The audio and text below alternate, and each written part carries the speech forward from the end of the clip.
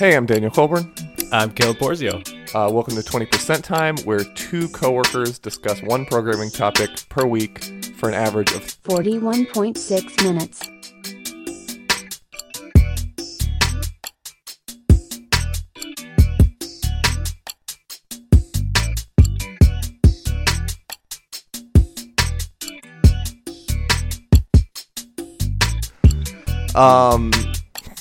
Caleb Porzio. How are you? Cole. I'm good, buddy.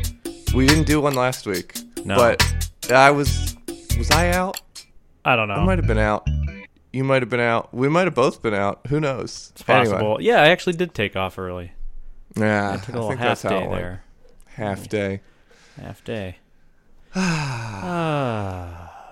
you have a lot of half days in school when you were a boy? Not enough. Ugh. I Some. always appreciated them. Yeah, they're great. Yep. You You always got a make lot of like a half day. plan. You know, you just you finish school, you grab lunch, and then you go over to your homie's house and build race car tracks or whatever. You know, whatever Little you're into. orange Yeah. track things that you push together and they turn white at the creases where you bend them. That's correct. You know. Uh-huh. Yeah. Hook them up to the back of a chair and let them loose. That's your soundboard or soundbite Yeah. board. Soundboard bite. Yeah. Uh, So I have a list of 11 things that we could talk about, wow. but Coming in hot. what should we talk about? There's a lot to talk about.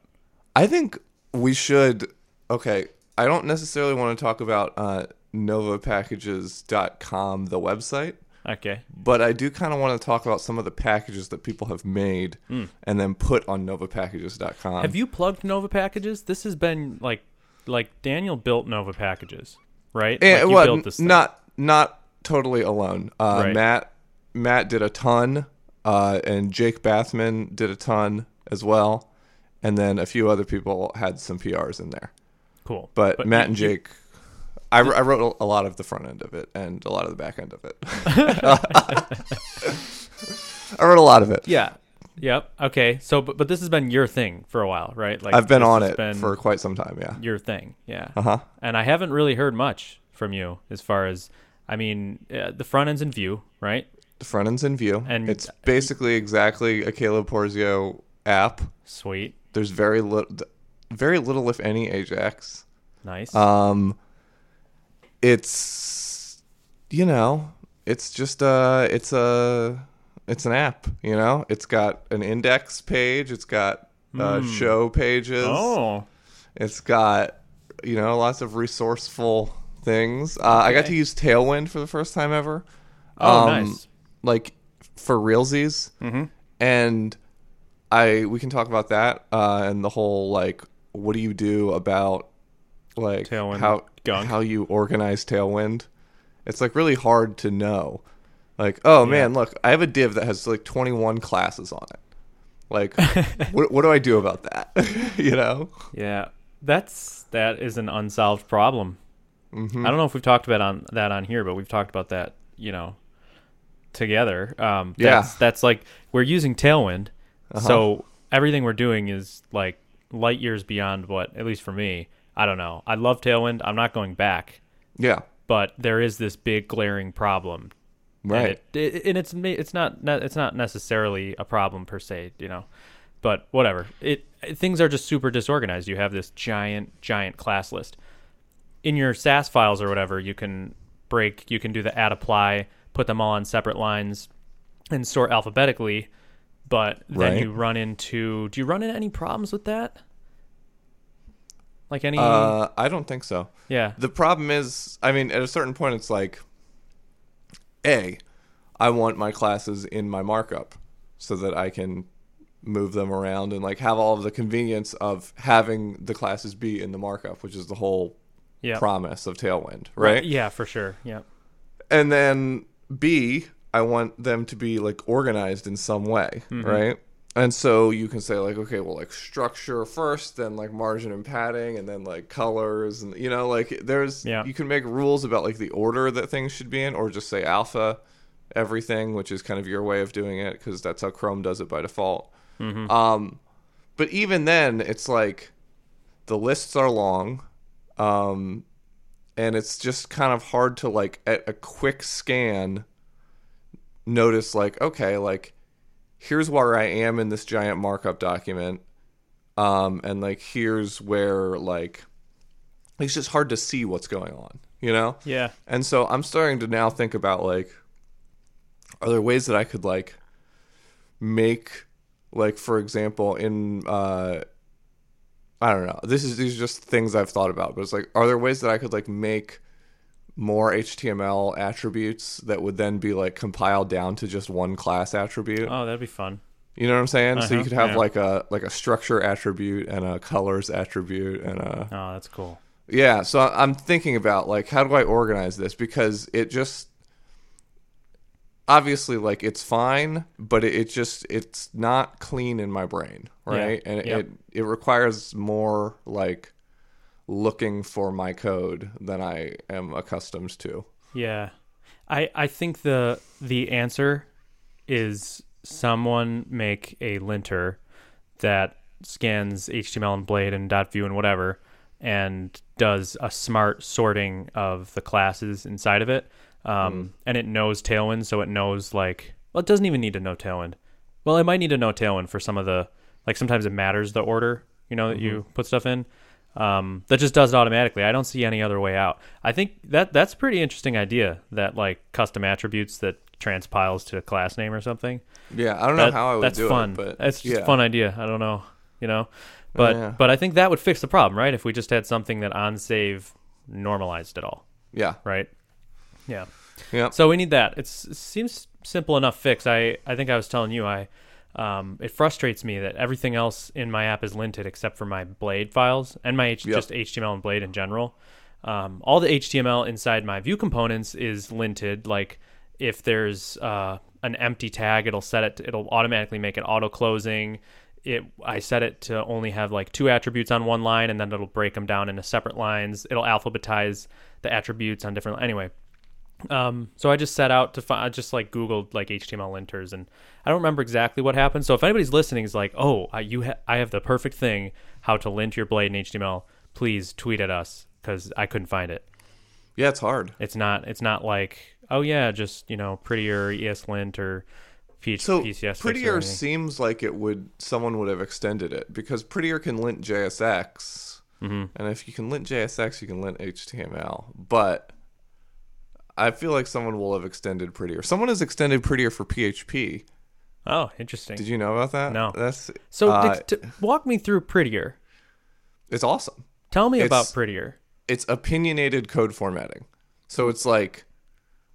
So first, I was like, I like the name Prettier, and it's got enough rep in the community that I'm like, oh, I'll use Prettier for my linting needs. I went into it a tiny bit, and I ended up just using ESLint with like Airbnb rules and a couple other things.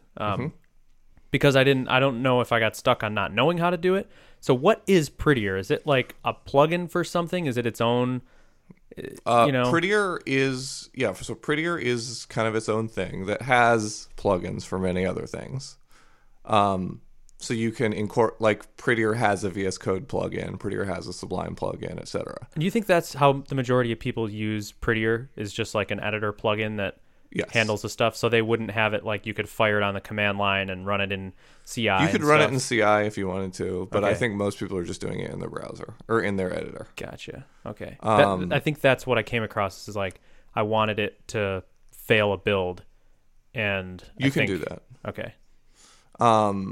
Or you can have it just format a build too, right? Like you could style CI Prettier or something, Yeah.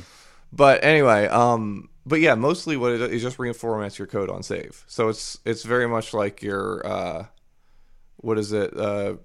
PHP-CS fixer extensions. Yeah. That just like format your code on save. Uh-huh. It's like that, but there's no PSR2. There's sort of a custom set of rules. And the main central rule of Prettier, which is from which all other rules are derived, is maximum line length. And so basically the default is unbelievable. It's 80 characters, which is way too short. They suggest not going over 120. I'm not sure why, but 120 still fits on one line of a GitHub PR. Mm-hmm. You know how like sometimes your diff will like break lines and it's really hard to read? Yep. So 120 is still within the point where like it doesn't do that. Oh, nice.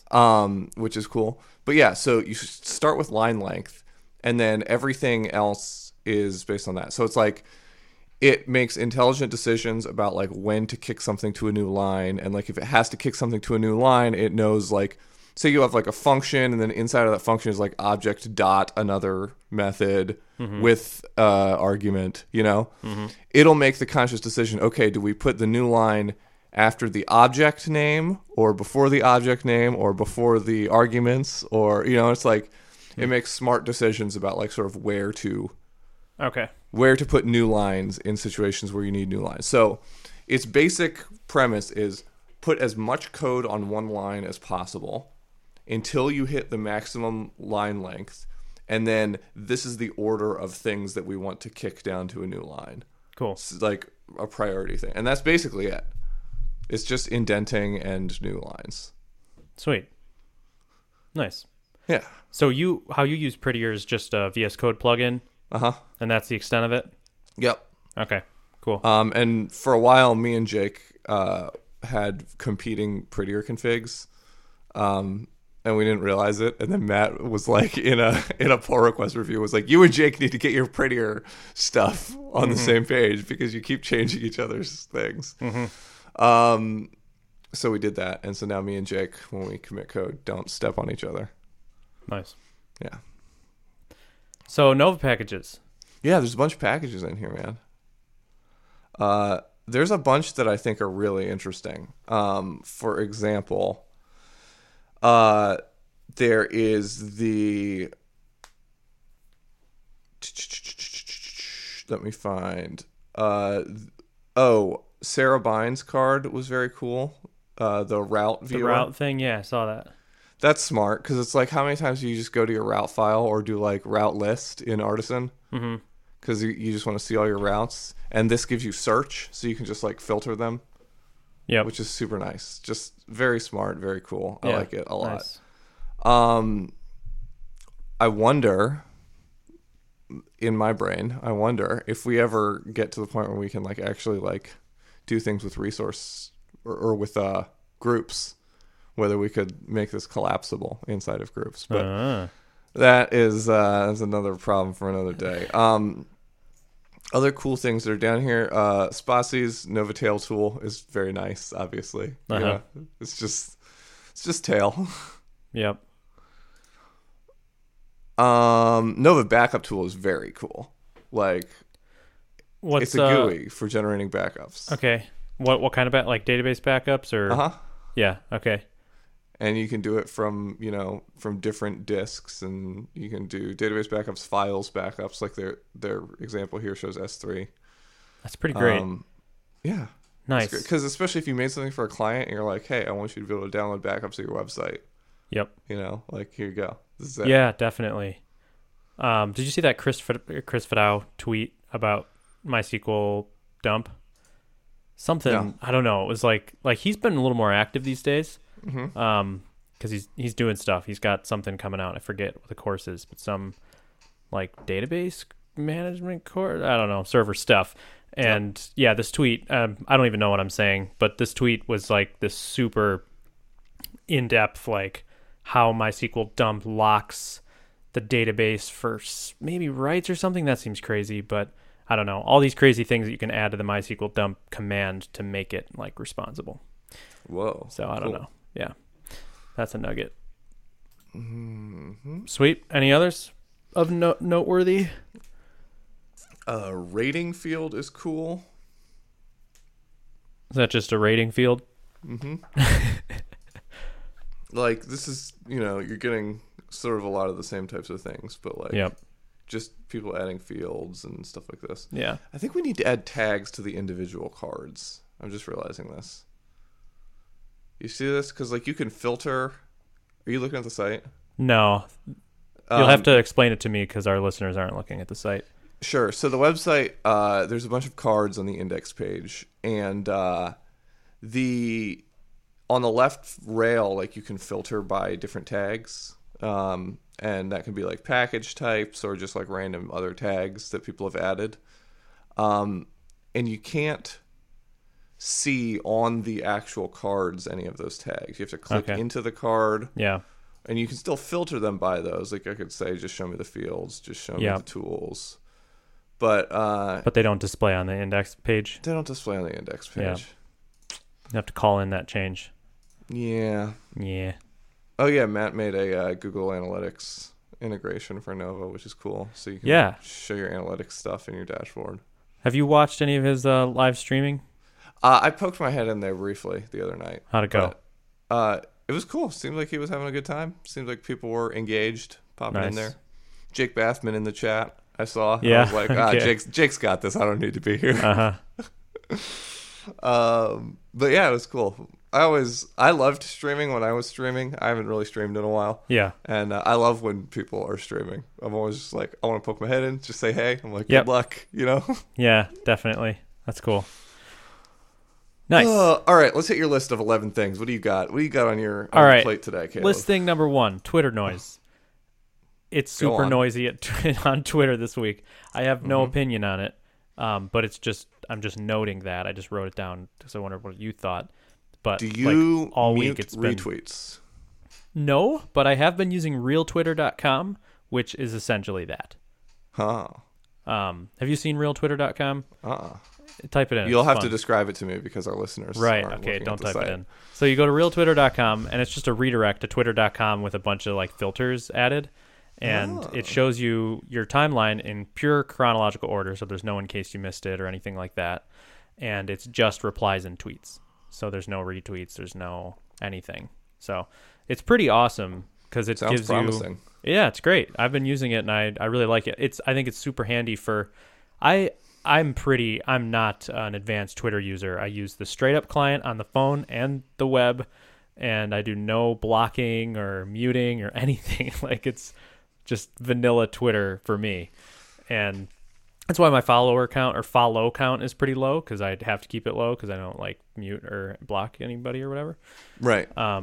Yeah. So anyway, it's kind of nice because it's just been insane, and I can't follow anything, and it's, I don't know, between the Nova stuff and mostly the Nova stuff. The Insiders drama. Laravel Elites, all that stuff. Dude, that was the funniest website. Sam is very good at just like poking her finger into a little piece of drama and saying ha ha, and then running away and never dealing with any consequences for it. Yeah. I wish I could do that. I wish I could be like just aloof enough to kind of like poke into something that could potentially be drama and then just have it not turn into drama for me. Yeah. But I don't know how to do it. Sam is an expert at it. Nice. It's just like, hey, I made this very funny website. You're all Laravel elites. Congratulations. Yeah, that's hilarious. It was very funny. That was really fun. I think I saw in the Slack, like, she's like, I think it'd be really funny if we just denied everyone or something like that. Right. And then I remember using it, and I'm using it, and I'm actually like, I don't know what's going to happen, but it's really funny that like, I really wanted to be a Laravel elite. So I had this internal battle. So I'm like, I so want to like be optimistic in my answers, but I forced myself to like to answer accurately and honestly, just in case that it was an actual algorithm and it's gonna, I don't know. That's really, I'm interested to hear what other people, like, their thought process when they filled it out. Then I filled it out and I passed, and I was like, I think at first I was like, ooh, am I a Laravel elite? And then everybody passes, which is even funnier. Which is the best. That's so because funny. Like it's like a little psychological game. It's like, hi, I'm Samantha Geis. I own your brain. I make it do what I want. Yep. It was very funny. Yeah, super funny. All right. But yeah, Twitter noise. What about it? I don't know. It's just been so noisy on Twitter that, like, I don't know. You can't do anything? That's all. Yeah, I don't know. I just put it down as a bullet point. forget. Would you say that there's like an 80-20 rule of like noisy people? How would you convert that to 80-20? Like 20% of the people 20% of the people are 80% of the noise. It's possible. I've thought about that. I wish I did a better job at analyzing, exactly who is the source of certain things about Twitter that make me feel that way sometimes. Mm-hmm.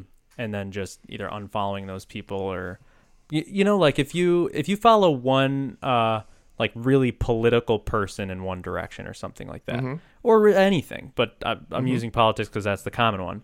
Mm-hmm. All of a sudden your Twitter timeline changes, which warps your view of the world. It's mm-hmm. kind of crazy. Like mm-hmm. you'll think something's a big deal if two people actively retweet all about one specific thing, Like, that's why you got to mute retweets, yeah.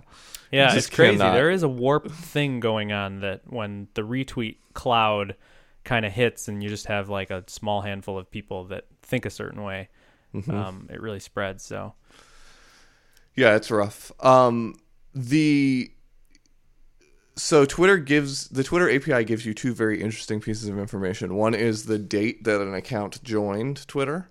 Okay. And the other is the number of tweets on that account. And with those two, you can generate an average number of tweets per day for any account. Yeah. Yep. And there's a tool that I was using at some point to like manage who I was following on Twitter and stuff. Because basically I was a very optimistic follower. So I would basically like if anyone interacted with any of my mm-hmm.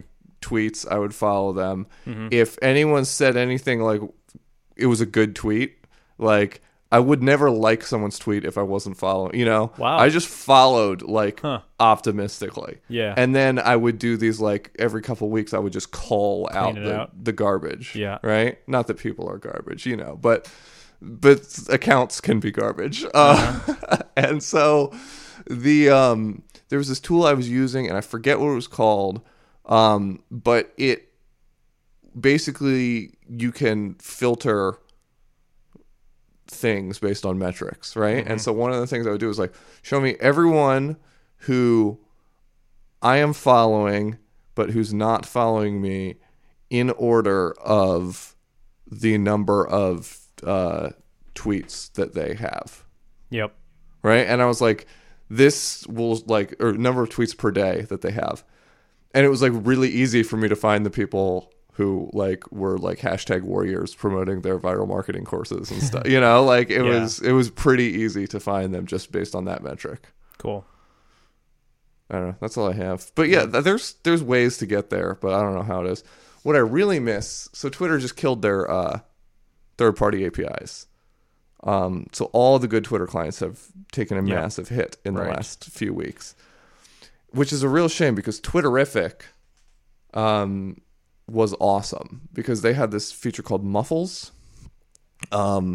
which would let you not hide, not completely hide, but just collapse tweets that matched a certain pattern. Mm-hmm.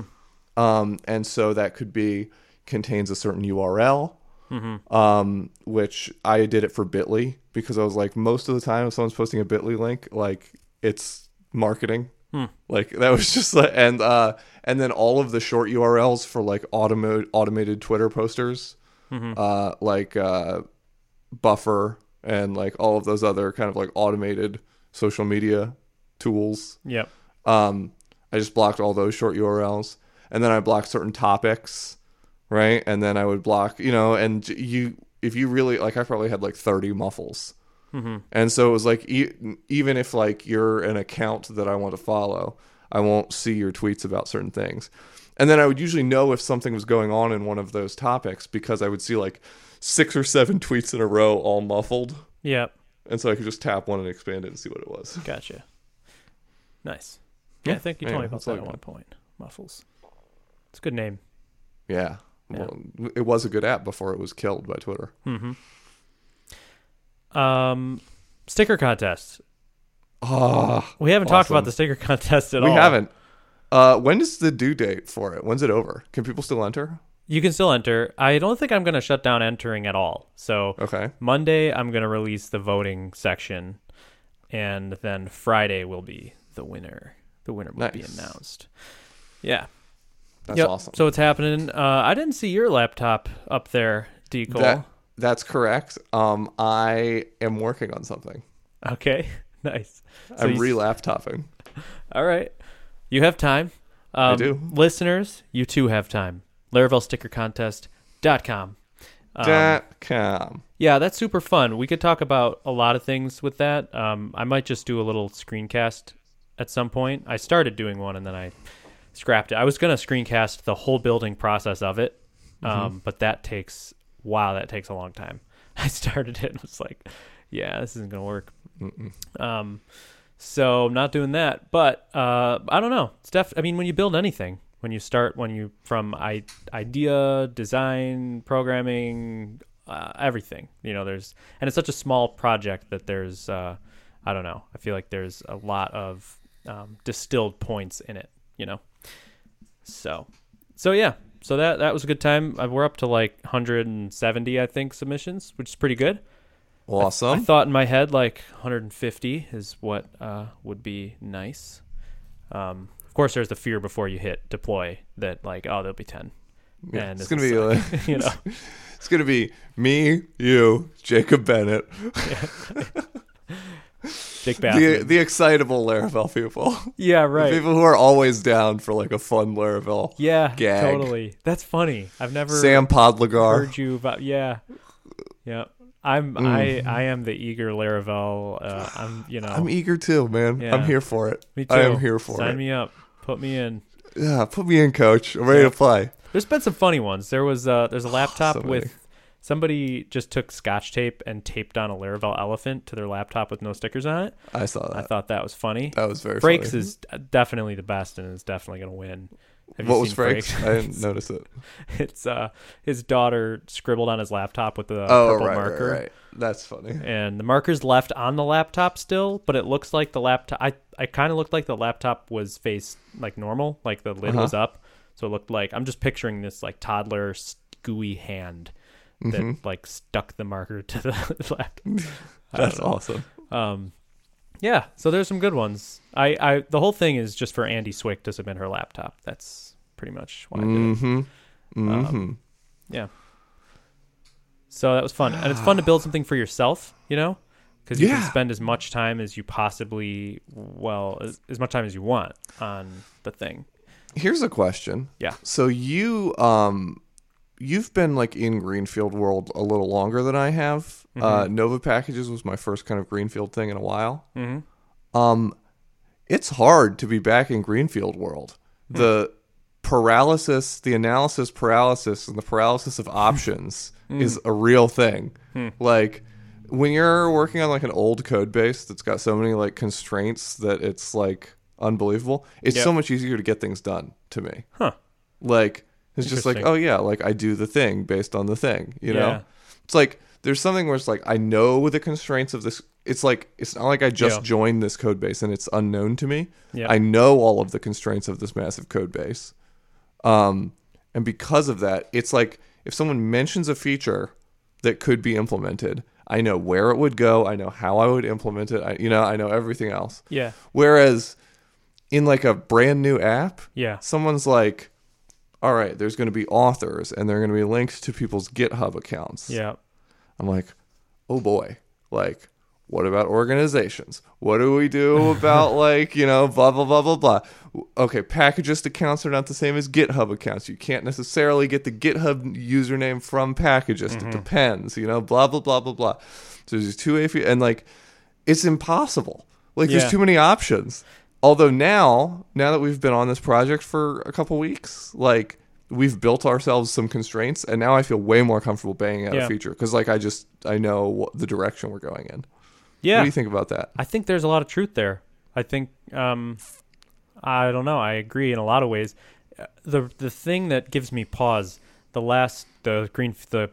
startup that I'm working on right now, when it first started out, I was going at lightning pace, like just cranking out massive amounts of code and features, and that's natural for a greenfield like that. But I totally understand what you're saying, and I feel that for sure. Yagni is one antidote. I mean that's like a requirement. To like in the early phases, you can paint all these pictures of things that could happen, but just starting, super simple writing, easy to delete code, stuff like that. And that's something that helps curb that for me. And then what was the other thing I was going to say? So with this little project, I felt that like when I'm interested to know how much designing shares in common with programming. I think there's a lot of overlap, but there's some things that like just don't apply to both that I really should think about the overlap. But when starting out a design, it's the same thing. If you have a blank canvas, like, all you have is options, and it's very hard and discouraging and, slows you down. Same thing with what you're talking about. I think there's a big parallel there for sure. So for me, when I was doing Laravel sticker contest, I told myself, no, I start with words, like word-driven development. Like I'm going to do nothing but write the copy and get the copy that I want for this entire marketing page. Like spend just as much time as I think I should, like designing it, like getting the copy finished, Right. And I did that, and it helped a ton. And then I didn't program until I had the design finished, which was really hard for me. That was super tough for me. It was tough for me really this nice. whole time to not just go straight to code. I wanted to go straight to code. Thank you. Thank you, D. Cole. Your little like line of stickers at the edge of the hero. Yeah. It's the best. It's so good. That was the first thing I did. Yeah, well, as soon as I opened up Figma, it's clearly like the main visual element of the website. Yeah. Yep. I was like, well, there's got to be stickers on this site. I didn't even know what to do. I was like, oh, there's going to be stickers on this site, so I might as well start making stickers because I'm going to have to do it. So I didn't design anything yet. I just started, out making those outlines. Those took for freaking ever. Those took a long time. Yeah. So, all right, I have, in addition to my laptop that I'm working on restickering for your thing, I have stickered my bike pretty aggressively with Laravel stickers and Programming World stickers. So I might just submit my bike to the Laravel sticker. All right, cool. I might just submit my bike. Yeah, follow suit. Yeah, when people started submitting it, there's like, I knew there'd be a couple blank laptops. I knew there'd be some like gag stuff. Ninja Parade, did you see his submission? No. I think it's just, I think he like stuck a camera right up close to the front of his screen with like a dark screen and took a picture. That's funny. It's perfect. Like what would Yaz do? You can't do something that's too obviously like a joke. It has to be so obscure that you look at it and you're like, what? What's going on? It's perfect. Yaz is excellent, dude. That's really some grade A Twitter. There. Yeah, for real. And little UAS Vert is like, what is that? There's levels to that. I figured there is. Okay. So little Uzi Vert is a rapper. Okay. A little mumble rapper. And then UAS is the name of a Jeep in PlayerUnknown Battleground, PUBG. Okay. Which is like a video game, kind of Hunger Games-y, like constricting circle, 100 people, trying to be the last one alive. Mm-hmm. And the UAS is like this Jeep that you can drive in that game. And it's like a death trap, and it like flips over if you run over a tiny little rock, and everyone hates it. Okay. And his name is Yaz, so I guess Yaz was funny. And when I see it, I'm like, dude, that's very, I'm very aspirational with my Twitter names. I'm always making jokes, and I just see that and I respect it. Nice. See the name, respect the name. Good to know. Levels. I didn't know.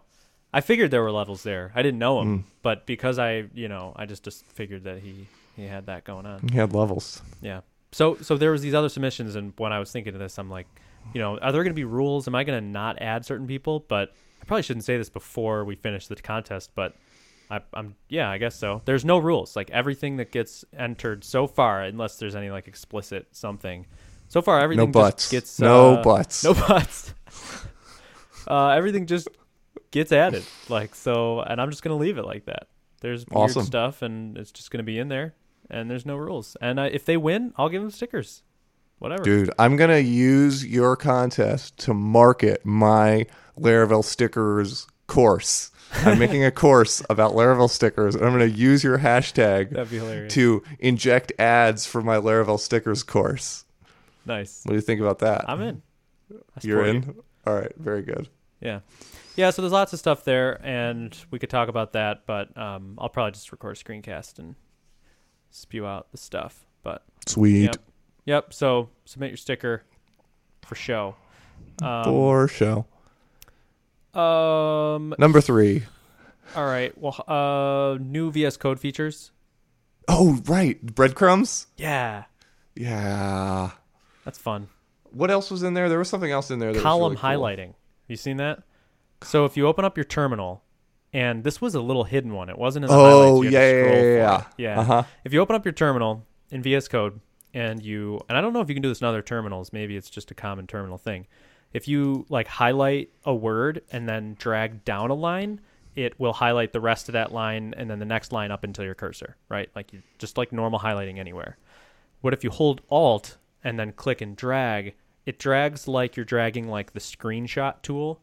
So it's called column highlighting, where like if you get like the routes output or some table output from a terminal, you can hold Alt and then click just to highlight certain columns and rows, So sick. So that was cool. Very sick. Remote Hub, you seen that? It's an extension called Remote Hub. It was buried in there. What it does is I made it into a little alias called code-GitHub. So if you type code, then you can type a directory and it'll open VS Code with that project. Yes. Right. So I made code-GitHub. So I can type code-GitHub space and then any GitHub repository. So like TitanCo/Lambo, hit enter, and it'll pull up a VS Code editor with that GitHub repository as the project root. Whoa. But it didn't download it to my computer. Well, it may have like in a cache or something. Where does it store it? I don't know. You put in your crazy. GitHub API token. You make an API token for it. You put it in, and then you get a little command, and bam. So that's fun. Weird. That's yeah. awesome. Isn't that like a weird, fun thing? And I'm like, I don't know if I'll use this. And then did you see the quick fix thing for problems? Yeah, tell me what that was. I didn't take the time to grok it. So basically, and I don't really understand the API for it for extensions, but basically the example they give is like a TSLint, which is like a TypeScript linter. And basically you can right click on any problem and a problem can offer you solutions. And so you can right click on the problem and it shows you a bunch of possible solutions. So they show in this linter like missing a semicolon. And the options are like fix missing semicolon, disable semicolon rule, like blah, blah, blah. Interesting. So cool. I can see that being really, really cool. I just haven't figured out how I would want to see that used. That TSLint push, or the TypeScript push, do you think that that's a thing? I mean, it's a thing, but do you think like it's going to be the thing that we'll all be writing TypeScript? I don't know. I should probably write something in it just so I know what's happening. I know. I read it enough. Like developing the VS Code extension development is annoying because everything's in TypeScript. So you have to, at least learn how to read the syntax a little bit. But I haven't. You're still allowed to write it in raw JavaScript, but it's really. Do you understand TypeScript? Like, can you give me a pitch for what it is? Really. Is it just typed JavaScript? Yeah. To my knowledge, I'm sure there's more to it than that, but in general, yeah, like when you're reading it, it's just types everywhere. Yep. Huh. Yep. So typed JavaScript, TypeScript. Where else did I see it? It's like in the Vue world, it seems to be gaining traction. Like in the we Vue better docs learn it and stuff like that. So it might be the kind of thing that. Yeah, I think we're gonna have to learn it. So I don't know, but that'll be interesting. I'm not closed off to it. I'm open. Nice. What's the other feature? This breadcrumbs, column highlighting, remote hub thing. That might be all the interesting stuff. Okay. So I spent an entire day making an app work in Internet Explorer 11. Dude. Yep. Congratulations. Really interesting task. Mm-hmm. I can't believe I've never done that before. Like I've done browser compatibility. Yeah. Shims. Bunch of shims. Shimmy, shimmy, ya, shimmy, yeah, shimmy, yay. Yeah. I'm just thinking, like, if you just listened to what just happened, you did something weird. I awkwardly said, yeah, but they didn't see me dancing with you. Yeah, we were both dancing. Um, Maybe I'll cut a like 10 seconds of ODB song into the middle of this episode. We'll see. That could be fun. See how it goes. Shimmy, shimmy, y'all, shimmy, yam, shimmy, yeah. So, BrowserStack, have you used? Yes, I have used. So, BrowserStack is dope. Uh-huh. Yeah, I've never used it. I've had people sign up for it. I've seen a lot about it, and so BrowserStack can be the driver for your Dusk tests. do. Yeah. That's what I was selling hard at the football client or right. So we client. implemented it at the football client. Yeah. It's really cool because you can have it email you a video of your tests failing in CI. That's crazy. Isn't it? That's crazy. Yeah. Right? You could have parallel insane. tests and have your Dusk suite run on Internet Explorer 11 and Chrome, whatever. And then when it fails, you can get screenshots and stack traces and all kinds of other stuff. Yeah. From the crazy cloud. Town. Yeah, that's so awesome. Yeah. It's great. It's totally great. If you haven't seen BrowserStack or whatever, to the listener, you just, pay whatever. I think it's kind of pricey actually, but it's not cheap. The low tier is not bad. It's like $30 for the Dusk stuff. I think is $100 a month starting, but the low tier, you pick an operating system, you pick a browser, and then your browser window turns into that browser.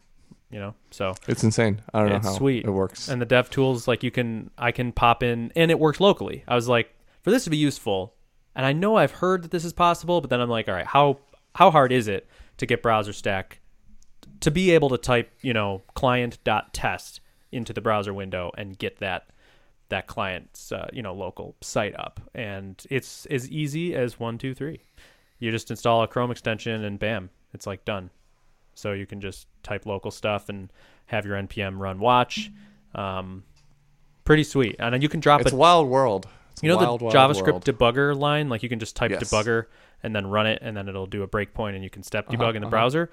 It works in BrowserStack Internet Explorer. So I just pop debugger in, hit save, go open Internet Explorer 11 on like Windows 8, and then I can actually analyze the one of the gotchas, because I'm sure everybody's going to run across this. The SVG tag, it is valid in Internet Explorer 11, but if you get the node, like if you get the element object in JavaScript, you can't enter HTML. It returns undefined. Super obscure, weird stuff that I was just hunting down all day. Also, another gotcha, if you have slot, so slot, like scoped slots in Vue? Yes. If you have one of those in your blade, so if you define, with this like paradigm that I'm always repping, if you do that in your blade and you use slot scope equals and then the array or the object destructuring to then, instead of doing slot props and whatever. Like the ellipsis thing. Not the ellipsis thing. So if you... Oh, I know what you're saying. Yeah. You know what I'm saying? So you'd say like slot hyphen scope equals quote, and then open curly brace, whatever prop you're passing in, close curly brace. So you don't have to do slot props dot that thing. It will break Internet Explorer because that doesn't get ES6 compiled. It doesn't get Babel compiled with Laravel Mix because it's not part of the .vue file, Oh. Yeah. I forget that when you're like writing JavaScript in your blade, you're just out there. Nobody's transpiling that for you. So it's one of those things rough that stuff. I was like, man, yeah, that makes sense that's a gotcha, but that's if your browser doesn't support array or object destructuring, you can't do it. How crazy is Babel? Babel's crazy. Yep. Like, how crazy is it that like someone somewhere knows every way that every browser is crazy. Yep. And then we just get to write like simple JavaScript and then they just fix it all. Yeah, basically. It's crazy. There's still limit, like Babel polyfill, you have to pull that in to like really be on top of it. But yeah, no, it is ridiculous. I mean, the ridiculous thing is the nature of writing JavaScript. Like when you write PHP, it has to work on one computer, the server, When you write Java, I was explaining that to Hannah yesterday.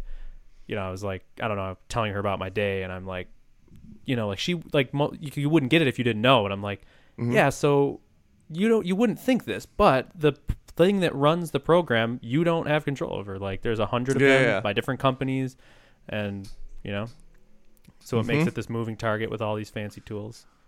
Yeah. Yeah. You know, Sarabine and Centauria both have JavaScript disabled by default in their browser. No way. Yeah. Oh, man. Well, okay, I think Sarabine does. I know Centauria does, because I was pairing with Centauria, and she went to like a JSON formatter website, which is like one of the most common things I do in my life, is go to a website to format some JSON. And there's a VS Code plugin that does it pretty easily. You know, VS Code might do it by default, actually. Well, DuckDuckGo, which is my search engine, by default in my browser, if you type JSON into it, it brings up a text field. And you can just drop JSON into it, and then it will format it. It's dope. Nice. Anyway, Centauria went to like a website to format JSON, and then she clicked the button and nothing happened. And she was like, "Oh yeah, I forgot. Like Sarabine made me all paranoid." And then she went and enabled JavaScript for that website. Wow. I was like, "Wow, how do you live?" That's ridiculous. I know, but it seems to be going fine for everyone. Huh. We should really get Sarabine to justify. Hang on, I'm gonna Slack Sarah. Move on to your next topic. Yeah, you know, I'll just talk at talk at the wall here. Shimmy, shimmy, y'all, shimmy, yeah, shimmy, yeah. Shoot, D. Cole, you got to be engaged. I'm going to lose it. Okay, Sarabine, I have uBlock, which blocks a lot of third-party stuff. Okay, cool. We didn't want to slander you. Okay. On podcast. Clarified. So she has uBlock, which blocks a lot of third-party stuff. I don't know exactly what that means, but listener, go check it out. Very funny thing that's been happening. So I've been saying I object to the form of the question a lot in my day-to-day life. Okay. Here's why. I have a hard time sleeping. Recently, I've had like a harder time sleeping than normal. So it's just been like a struggle bus over here when it comes to sleeping. One of the tools I have employed to make sleeping easier is I am listening. I found a YouTube channel that has depositions like in civil lawsuits. And it's just people asking the most inane, boring questions to each other. So, for example, last night when I was going to sleep, I just listened to depositions in a lawsuit between two RV dealers.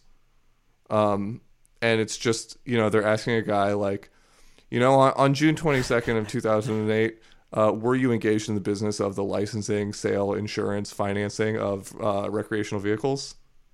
It's like, I object to the form of the question.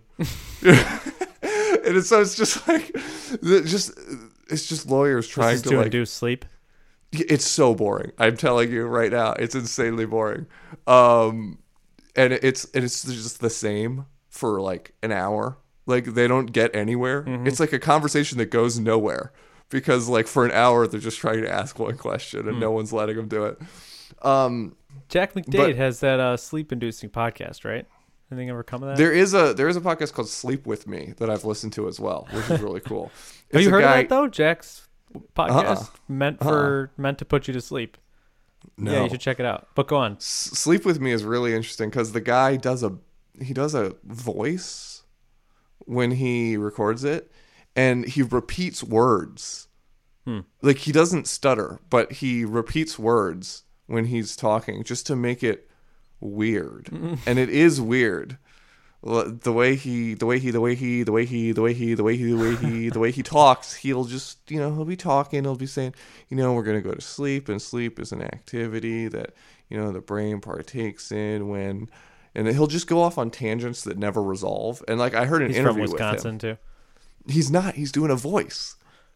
But I heard an interview with him and he was like, yeah, the whole point is to never resolve anything. You know, he's just like, go off on tangents and then take that tangent into another tangent, you know, and then he just never gets back to the point, never does anything. And he repeats words. He like starts playing with words. If he says a word weird, he'll just start talking about that word, you know, and it's just like, it's this pointless audio that just like kind of is in your ears. And I do the same thing with legal depositions. There you go. They're just insanely boring. I'll send you a link to this RV guy. It's great. Sounds good. Full name or full underscore name? Full underscore name. So I realize this position is completely indefensible. Full name, no underscore. Have you followed? Well, it's also indefensible for someone named Adam Wathan with no underscore to be telling you that it has to be full name with an underscore. Adam Wathan with no underscore? What do you mean? Is he... His Twitter name doesn't have an underscore. Yeah. That's funny. Yeah, so Jake Bennett just telegrams me full name or full underscore name, and I instantly just reply full name. And then, because it felt good at the time, you know? And I think that's what I do. I've did some searching, and turns out that's not what I do. So I just said it, and then he sends me this message of him tweeting it out. I'm like, oh crap! Like enter the ring here. You're done. I'm You're like, done. It's over, and it totally was over. So I guess I wanted to see if we could validate any of my points in favor of Get full an name. MRI. Yeah. Underscore get underscore and underscore MRI. Yeah. So, so basically my process was I picked full name without the underscore because it felt good. It looked good to me. And then I just said that. And then it was open to the ring. And then it started getting attacked. And rightly so. Like full underscore name. Savaged. Like I think full underscore name is, if in terms of rightness, that it would be there. Well, it depends on the context. We've already talked about how underscores are best. Snake case is good in lots of cases where it's in quotes. Okay. We did this on an episode. Right. I defended snake case as Snake like case anytime is it's in quotes. I think that is a kebab case. Snake case is not in quotes for me. We've done this before, but we differ on a couple of the rules. Yeah, anytime like it's an associative array and it's a key. Snake case. Snake case. Yeah, I don't know. I don't know. I don't have my own answers. Okay, so go on. That's it. Full name though, like without an underscore. What about it? That's wrong. Why is that wrong? I mean, it's wrong. It's wrong because in every obviously way. full name is going to be a key in an associative array. I don't think so. Maybe. Yeah. I think more often It's going to be data that's passed into your view component. half that, half just straight up user arrow full name. Depending on how you write, but either way, doesn't matter. Yes. Yeah, so that's the question, right? Is like, what context are we using this in? Non-snaked case, right? Okay, I'm not saying full name without snake case being an argument for making every 2-word thing no snake. Right, just full name. Last name is 2 separate words. Yes. So is first name. So is full name. But full name, it's not for some reason. And the reason that I'm bringing this up is because I'm wondering if you can affirm in any way, if it's possible, my like for full name. You mean grammatically? No. Am I allowed to just look at that and go, I like that? Yeah. No, I've done it before. I've removed capitalization and hyphenation and underscorization from words before. For example, username, right? Username's 2 words. Yeah, user and name, right? But it's become one name. It's become one name. Yeah. And so someone at some let's point, say every word is on a scale from definitely 2 words to always 1 word. I would say full name is a little farther along than a bunch of than last name. Do you agree? No, you don't agree. It's the same spot as last name? Full is a modifier on name exactly as last is a modifier on name. Right, and username, user's not... Is user a modifier on name the same way last name's a modifier on name? No. Okay, there must be another example. So you're saying that because the first word is a modifier, it will always be 2 words? Yeah. Well, first, full, and last all describe which part of the name we're accessing. Yeah. They all serve the same purpose. Right. Right? And therefore, they're all as much a part of the word as each other. Yeah. They're all like the same variable in the function. For some reason, full seems just different to me. Imagine a part of name function. Yeah. Right? Part of name, and there would be a variable called part. Mm-hmm. And you would either put full, first, or last in that. You would put first or last, and then you'd have another method called name. Get out of here. That's nonsense. But willful. Somebody, Jordan Pittman, I think, replied to that and was like, guys, it's just name. Which I thought was phenomenal. Because he's right. That is good. Just make it name. That's pretty good. First name, last name. Name. You know? Yeah, that's good. So I'm down with full name. I'm down. Like, I get it. And if we're asking the question of what's more right and what someone should do, it's probably full_name. I think I just wanted to tell you. Yeah, just make an argument for it, you know. I wanted to just give it the shake. See if Here's a question about UX, right? There's so many places where we make users enter data in a way that's easy for us to parse. Mm-hmm. Right? Yeah. Like, for example, like having an address 1 and address 2 fields. Yeah. You know, or having making someone enter first name and last name in separate fields, you know? Uh-huh. And we do it for our own convenience as programmers. Yep. Your volume's going shaky because you're moving. I'm sorry to move around so much. So my question is as follows. What would it look like to build an app where you focused on allowing users to enter data in the most natural way possible? And then you would have to have a whole layer of parsing that data to make it suitable to enter into a database. Yep. Would that be a good move? You're saying just as a value system as part of the values of that application, just make that top priority in terms of UX? Yeah, exactly. So always ask for name, not first name, last name, right? Yeah. And then when you're asking for name, greet them with their first name, when they join. So we need to know their first name and their last name, but we don't need to ask for them. And so then we have to do all the sort of space delineation and deciding whether this is a middle name or not. And, doing all this other nonsense, but we have to have an algorithm that parses name down to first name and last name. Yeah. And then addresses, you have to do all the address validation and blah, blah, blah. Phone numbers, all of this other stuff. What do you think about this idea? I think it's great. I mean, I think it has UX value. Yeah. I think people would use it and they would be delighted. Yeah. Do you think they would though? Or do you think it's a pain? Give me a scenario where it might be a pain.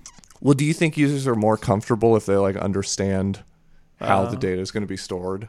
Yeah, that's a good question. You give them a vague field. Right, you could be stressing them out a little bit.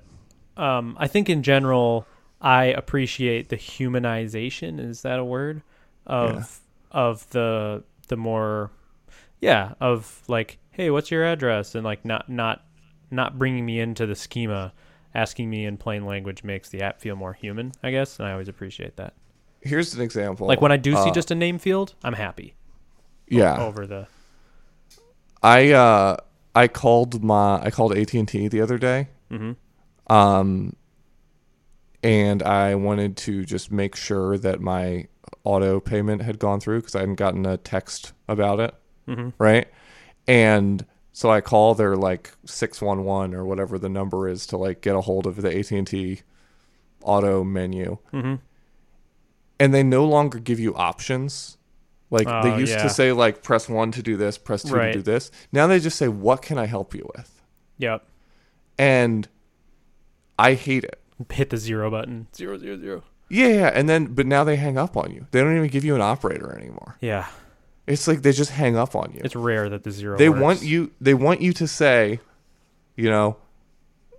what they can help you with. Yeah. And it's amazing to me that they want that because I have a specific thing that I need help. Did my auto pay go through successfully? And then they're like, welcome to the billing section. Mm-hmm. And I'm like, okay, but why didn't you just there used to be a thing that was view the status of my bill.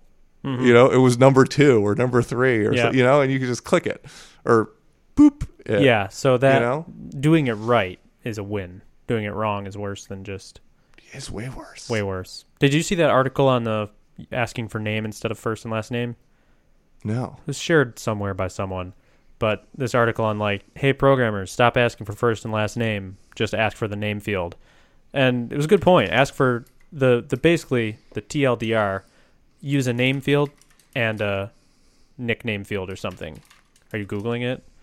No. Sarah Bine wanted to know if we were planning to slander people who disable JavaScript. I gotcha. I just felt it was important to reassure her that I see. We were only kind of doing that. I'm going to need you fully engaged for this podcast, Daniel. I'm here. I'm here need for Daniel. it. I'm here with it. Asking for name instead of first name and last name. Hey, programmer, stop asking for first name and last name. Yep. TLDR. Ask for name and ask for like nickname. Like what do you want us to call you? Ooh. So ask for their name so that you're not there's also a cultural thing there because not all cultures are just first and last name, you know. So you open it up for that and then you say what do you want us to call you? And I would say Caleb Porzio, and I would put Caleb, and then you'd effectively have your first name, last name, and you know, because you're not doing first name, last name so that you never say like, hey, Porzio, you know, you say, hey, first name. You've defined what you want, what you think is a casual way of. Anyway, I thought it was great. Yeah. I was like, that sounds great to me. I'd like to make an app where we asked for first name and last name, and then we just make an executive decision to call you first name bracket 0 concatenate with last name bracket like 4 or 5. So then you just end up with decol and cpors and then you're good, you know, and then anyone who joins we get funny. that. That's great. If I ever make an app M-Stauf. Well, it's M-Stauf. It'd be Stauf. So you know. Yeah, you got to end with a consonant. Yeah, that's part of the algorithm. Yeah, that's true. It has to end with a consonant. Nice. So super quick little thing. I don't know if you saw the hot tweet, the Vue router Vuex thing. Did you see that? Oh yeah, I did see that. It's kind of a game changer. Let me pull it back up. In my opinion. Don't pull it up. Let me talk to you. Tell me. Tell me. You are the listener. I need your eyes, Nicole. Watch me listen. Fire tweet. Thank you for your eyes. Too much eye. So you know the wizard, the startup wizard. Yes. Yeah, that has been the object of our debates in the past. You're a wizard, Harry. Yeah, that was really good. Nice. Oh, thank you. Anyway, carry on. So there's a couple steps in the wizard that feel like multiple steps, but they're just one page with one form submission, but they're very complicated, and there's lots of interaction, and pages swipe over and through and all this transition stuff, right? Yep. So before I was doing my own little state thing. I had a transition component wrapper called transition slide forward, and then inside of it, I had a string of VF VLSs on components, and then just conditions, Booleans that I was managing to decide what page the user would see, right? So I knew all along that this is like Harry, Wizard Harry, and Harry Wizard. You're a Harry Wizard. Nice. That's good. Yep. So this is like the hairy body from my talk. I just watched my Laracon. Oh yeah, so good. Yeah, that part. Yeah. Yeah. Okay. So hairy wizard. What is that? The hairy body. The hairy wizard body. Mm-hmm. I knew that it's pretty hairy, and I would want some sort of routing system. But I just wanted it for one page and one part of the app. So I was like, maybe Vue Router would do this, but I don't want to, get the tangles and the tentacles in the whole app. I was like, I might just write my own little router, or I might pull in path.js or some little routing package. Sure. So I decided to just give it a go and see. And turns out you can import Vue Router. So you can just no app.js, no web.php. Those files are the same, right? You change one file in your whole app. Your .vue component for that page the thing I was describing with the transition component. And in the middle, instead of that conditional thing, you just put router view. And then in your script tag, you import view router from view router. And then you set a key on your view instance called router equals or colon new view router. And then you pass in your routes, the route definitions. And it works. Tracking. And then it does like hash navigation? It does hash navigation, yeah. So it just works. That's pretty crazy. So you can just do it at the component level. Just at the component level. Yeah. That's sweet. So I've been doing it in multiple places that I would never think would warrant a whole router, but because it's so simple, it's so much cleaner to manage a small list of name routes and navigate to them. And back buttons, like the way I was doing back buttons was insane because the page was derived from the state, like a series of Booleans. My back buttons would have to inverse the state that got them there, you know? Does that make sense? And then if I had nested back buttons and I had to like invert back twice, I would have to store it in like a back cache to like, it was nuts. It was absolutely nuts. Yeah. I remember building that in jQuery once. That's you. Like, yeah, back in the day when it was jQuery days, I had like a whole like nested back button strategy. It was not fun. It's tough. Like as soon as I had 2 pages deep, I was like, oh no. So everything I do, I had to push onto this like back stack, and it was nuts. So, so that's crazy cool, and that's a huge game changer for me. Second cool thing that's super relevant to this podcast because we talked about exactly this thing, and now it's possible. You can do the same thing with Vuex. So you don't have to pull in the whole central store state thing for the whole app. You can just pull Vuex. You can do it at the component level. At the component level. So remember very good. Yeah. Remember when we were talking about... I remember. Yeah? I was here. I think it was the composition. You were here? Yeah, it was a composition layer. It was a composition podcast, I think. Uh-huh. And we were talking about, wouldn't it be great if there was this concept of a root component, like parent component, remember? We were like, and then everything lower than it could access its state, so that you didn't have to do any weirdness. I remember. So you didn't have to do this prop pass-through thing. Yeah. So what I did in the meantime was I just newed up a new view instance inside of my view instance and called it store, and then passed it as a prop through to every component. And then that was my own little store state system.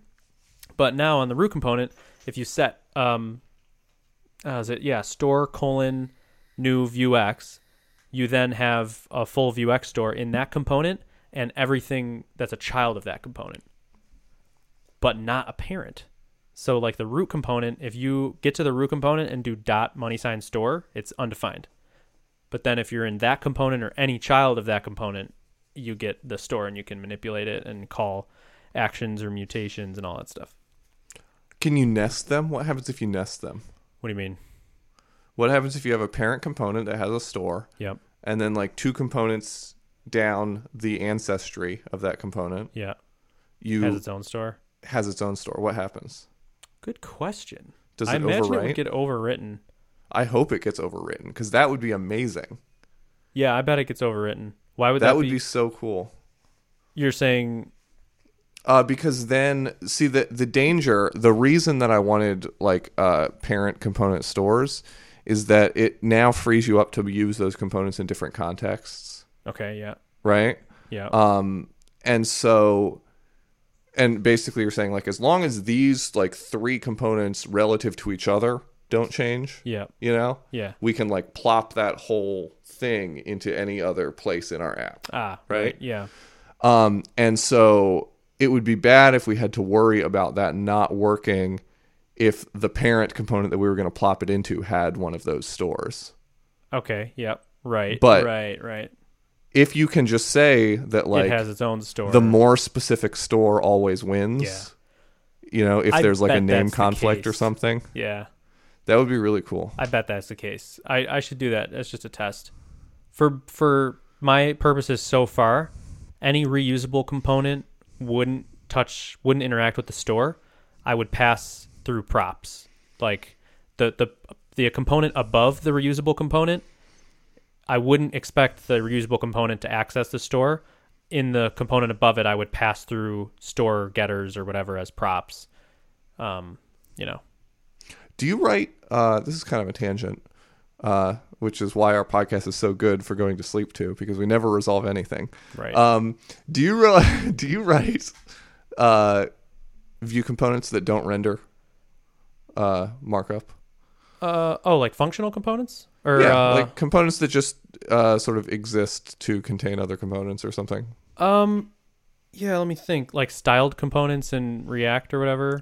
Yeah, or components that just have methods, like higher order components. And, So I did the store that I told you about before I introduced Vuex. I created just a blank Vue instance with data and methods and computed properties to pass around as my own sort of Vuex store, because it's reactive. Oh, right.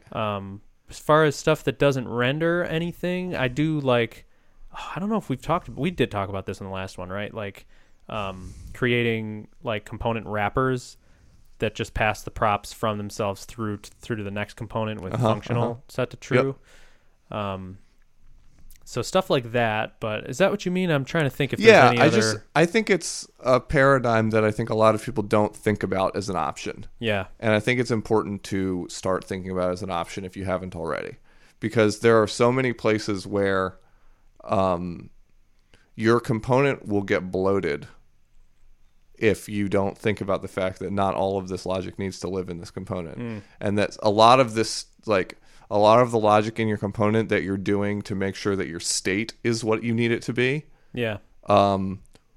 would be better if you passed that data in as props and handled the logic outside of your component. Right? Yeah. And it's really easy if you come to that realization that more things should be props and less things should be state. As soon as you come to that realization, it's easy to then say, oh, well, like I'm just going to build this giant God component, which is kind of, if you look at the Nova packages code base, there's like a God component. Okay. Like there's God components and I don't like it. I really need to refactor some of that. But it's really easy to end up with these big God components because you like extract everything out of the small, cute little functional components that you can stick wherever. Yeah. And you stick it all in this big parent page component. Okay. And then you just end up with this nasty mess. So the middle ground to me is have these like little data management components that pass things down as props to the reusable components, but keep the logic isolated away from the page component. Yeah. And I don't have like a great example right now, except for HTTP requests and Axios stuff. Right. That's so cool. That's the easiest one. Yeah. To like see the immediate value in. I got one. But go for it. So I don't know if we talked about this on the show, but I have a few of those little utility components, and I don't know if we've talked about this, but I have this dream where like half of my Vue code is refactored into these like utility components that just wrap each other and the whole thing, So Alexa, build me a Vue app. Yeah. Yeah. Right. There's the one that there's toggle. It's a toggle component, and then there's splash screen, and they used scoped slots. So toggle, whatever you pass inside of toggle, it defaults to showing it, so it'll just show whatever you pass in as a slot. It's a scoped slot, so it gives you a couple things. There's set to, which you can, or maybe there's turn on and turn off methods. There's a toggle method, and then, which just lets you specify the default, basically. Yeah. Well, there's a prop that you can set to start like a starting state. I forget the names I have for all these, but so it basically the scope slot gives you turn on, turn off, toggle, and is on or whatever, some sort of state that you can do VIFs on. But yeah, so it's just a super simple like component wrapper. Yeah, but it's something you have to use so many times. Yeah, right. So now you don't have little Booleans that you have to name in your data that's, this specific thing is on or off, Like if I'm toggling on a modal, I just put the modal component inside the toggle thing. And then I have something inside that toggle slot scope, like a link that fires the turn on thing, and then model VIF is on or whatever. So toggle, and then I have splash screen, which I actually use a lot, which just accepts two templates. There's the splash screen, and then there's the thing behind it.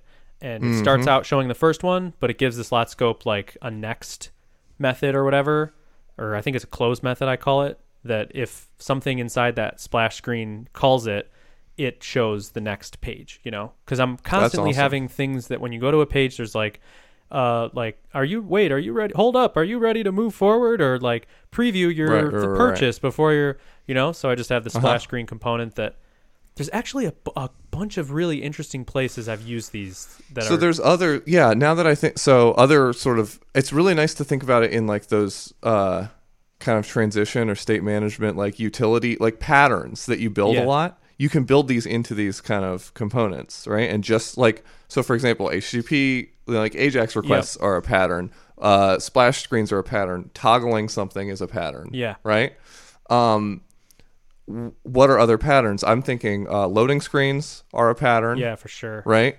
Then there are, for example, patterns for like advancing, like basically like something where you have like 6 of something and you need them to like advance through them, and then like if they hit the end you need to like circle back to the first one or not do that, like for a slider component or something. It could be a slider, it could be a wizard, you know, it could be anything, right? But something where it's like there's progression through things in order, that's like something that could be, it could just be a simple component, like a progress component, right? Like a progress component that you can pass in X number of slots to it. And I don't know how you'd name them having like an infinite number of them, but whatever, you pass in a bunch of slots and then you get a slot that would be the control that like if we're using the slider example, the control would be the little buttons at the bottom, and then the arrows would have a method available to them called next and previous, and then each specific dot, you know, you'd get like a for loop of the dots, you know. That's a perfect one. Like if you made a utility component for a slider component, you could use it for that. You could use it for wizards, for like question sets if somebody's answering a questions in a list and like a quiz or whatever. Yeah. And then and it's like it's the type of thing where it's like the pattern is defined, like we know, and like this is, you know, Slick Slider. You remember Slick Slider? No. Is it a jQuery slider? That was the big jQuery slider, and I think it's now been ported to React and Vue as well. Okay. But it was basically just like for sliders, and you could do it in like big hero carousel sliders. You could do it in like little like film strip sliders, or you know, whatever. And it basically it had all the logic of like next, and do you want this to loop around, or do you want this to bounce back, or do you want to remove the next button when you hit the last one, or, you know, so all of that like conditional logic was already in there. Yeah. But it was all about rendering, right? Like it wasn't just about like managing state. It was about like it included its own divs and classes, and you had to style those classes, you know? Yeah. So now I'm thinking like, man, I should just go like look at Slick Slider and see how their logic worked, and just pull all that logic into something that just has a slot. Yeah. You know? And then you could just like I don't know. It's an interesting idea. Yeah, for sure. Yeah. Yeah, there's that's super fun to think about all those patterns. That would be a good time. Yeah, all those patterns that you could just abstract. Yeah, like wouldn't that be a fun like little constraint? NPM package? What's that? No, I'm thinking like NPM package, just like a list of a bunch of components that are unopinionated patterns. Yeah, just pattern components pattern components that don't render. DOM render at all. Yeah. No, yeah, it's just like, you know, it'd be kind of like Lodash or something. You could just like pull it in. That would be sweet. We should work on that. That is a really good idea. That would be good, like a little utility. And then people could submit their patterns. Utility components, like view patterns or view util components or something. I don't know. Caleb. Dude, this would be good. This would be a good time. Why did we not talk more? We should talk more. We should talk more. We should start a podcast. We come up with things. That'd be fun, right? That would be really fun, yeah. I got 2. Yeah, we've got a couple. Yeah. This is good stuff. All right. We should think of more. Some other time. Let's brainstorm. Yeah. All right. Good stuff, D. Cole. My dog is aggressively sniffing at the door. Well, she stopped sniffing at the door. But I think Charlotte may have returned because the dog instantly like went from like napping to like getting me out of the room. right up on the door crack. Yeah. So I'm gonna go investigate. Yeah. See whether I've been robbed or whether Charlotte has returned. Yeah, either way. Yep. Yep. See what's up. Yeah, man. Good stuff, Nicole. Good stuff, C4s. All right, bud. All right. Another day, another dollar. Yeah. Shimmy, shimmy, yeah, shimmy, yeah, shimmy, yeah. Did you ever play Simpsons Road Rage? No. The video game? Oh, it's like the most quotable video game ever. Because the passengers in the like taxi, they just say the funniest things. And, nice. And another day, another dollar is was one of them. One of them. Oh, you said Simpsons. Simpsons Road Rage, yeah. For some reason in my brain, I was thinking it was Sims Road Rage. No. And I was like, they don't even, they wah in The Sims. Right, no. But Simpsons, I can see that being fun. PS1. Yeah. I can see that being fun. Yeah, you know.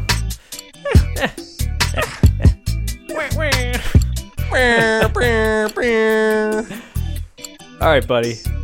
All right. I'll be seeing you. I'll be seeing you as well. All right. All right. Shoot me that file. Shoot me that old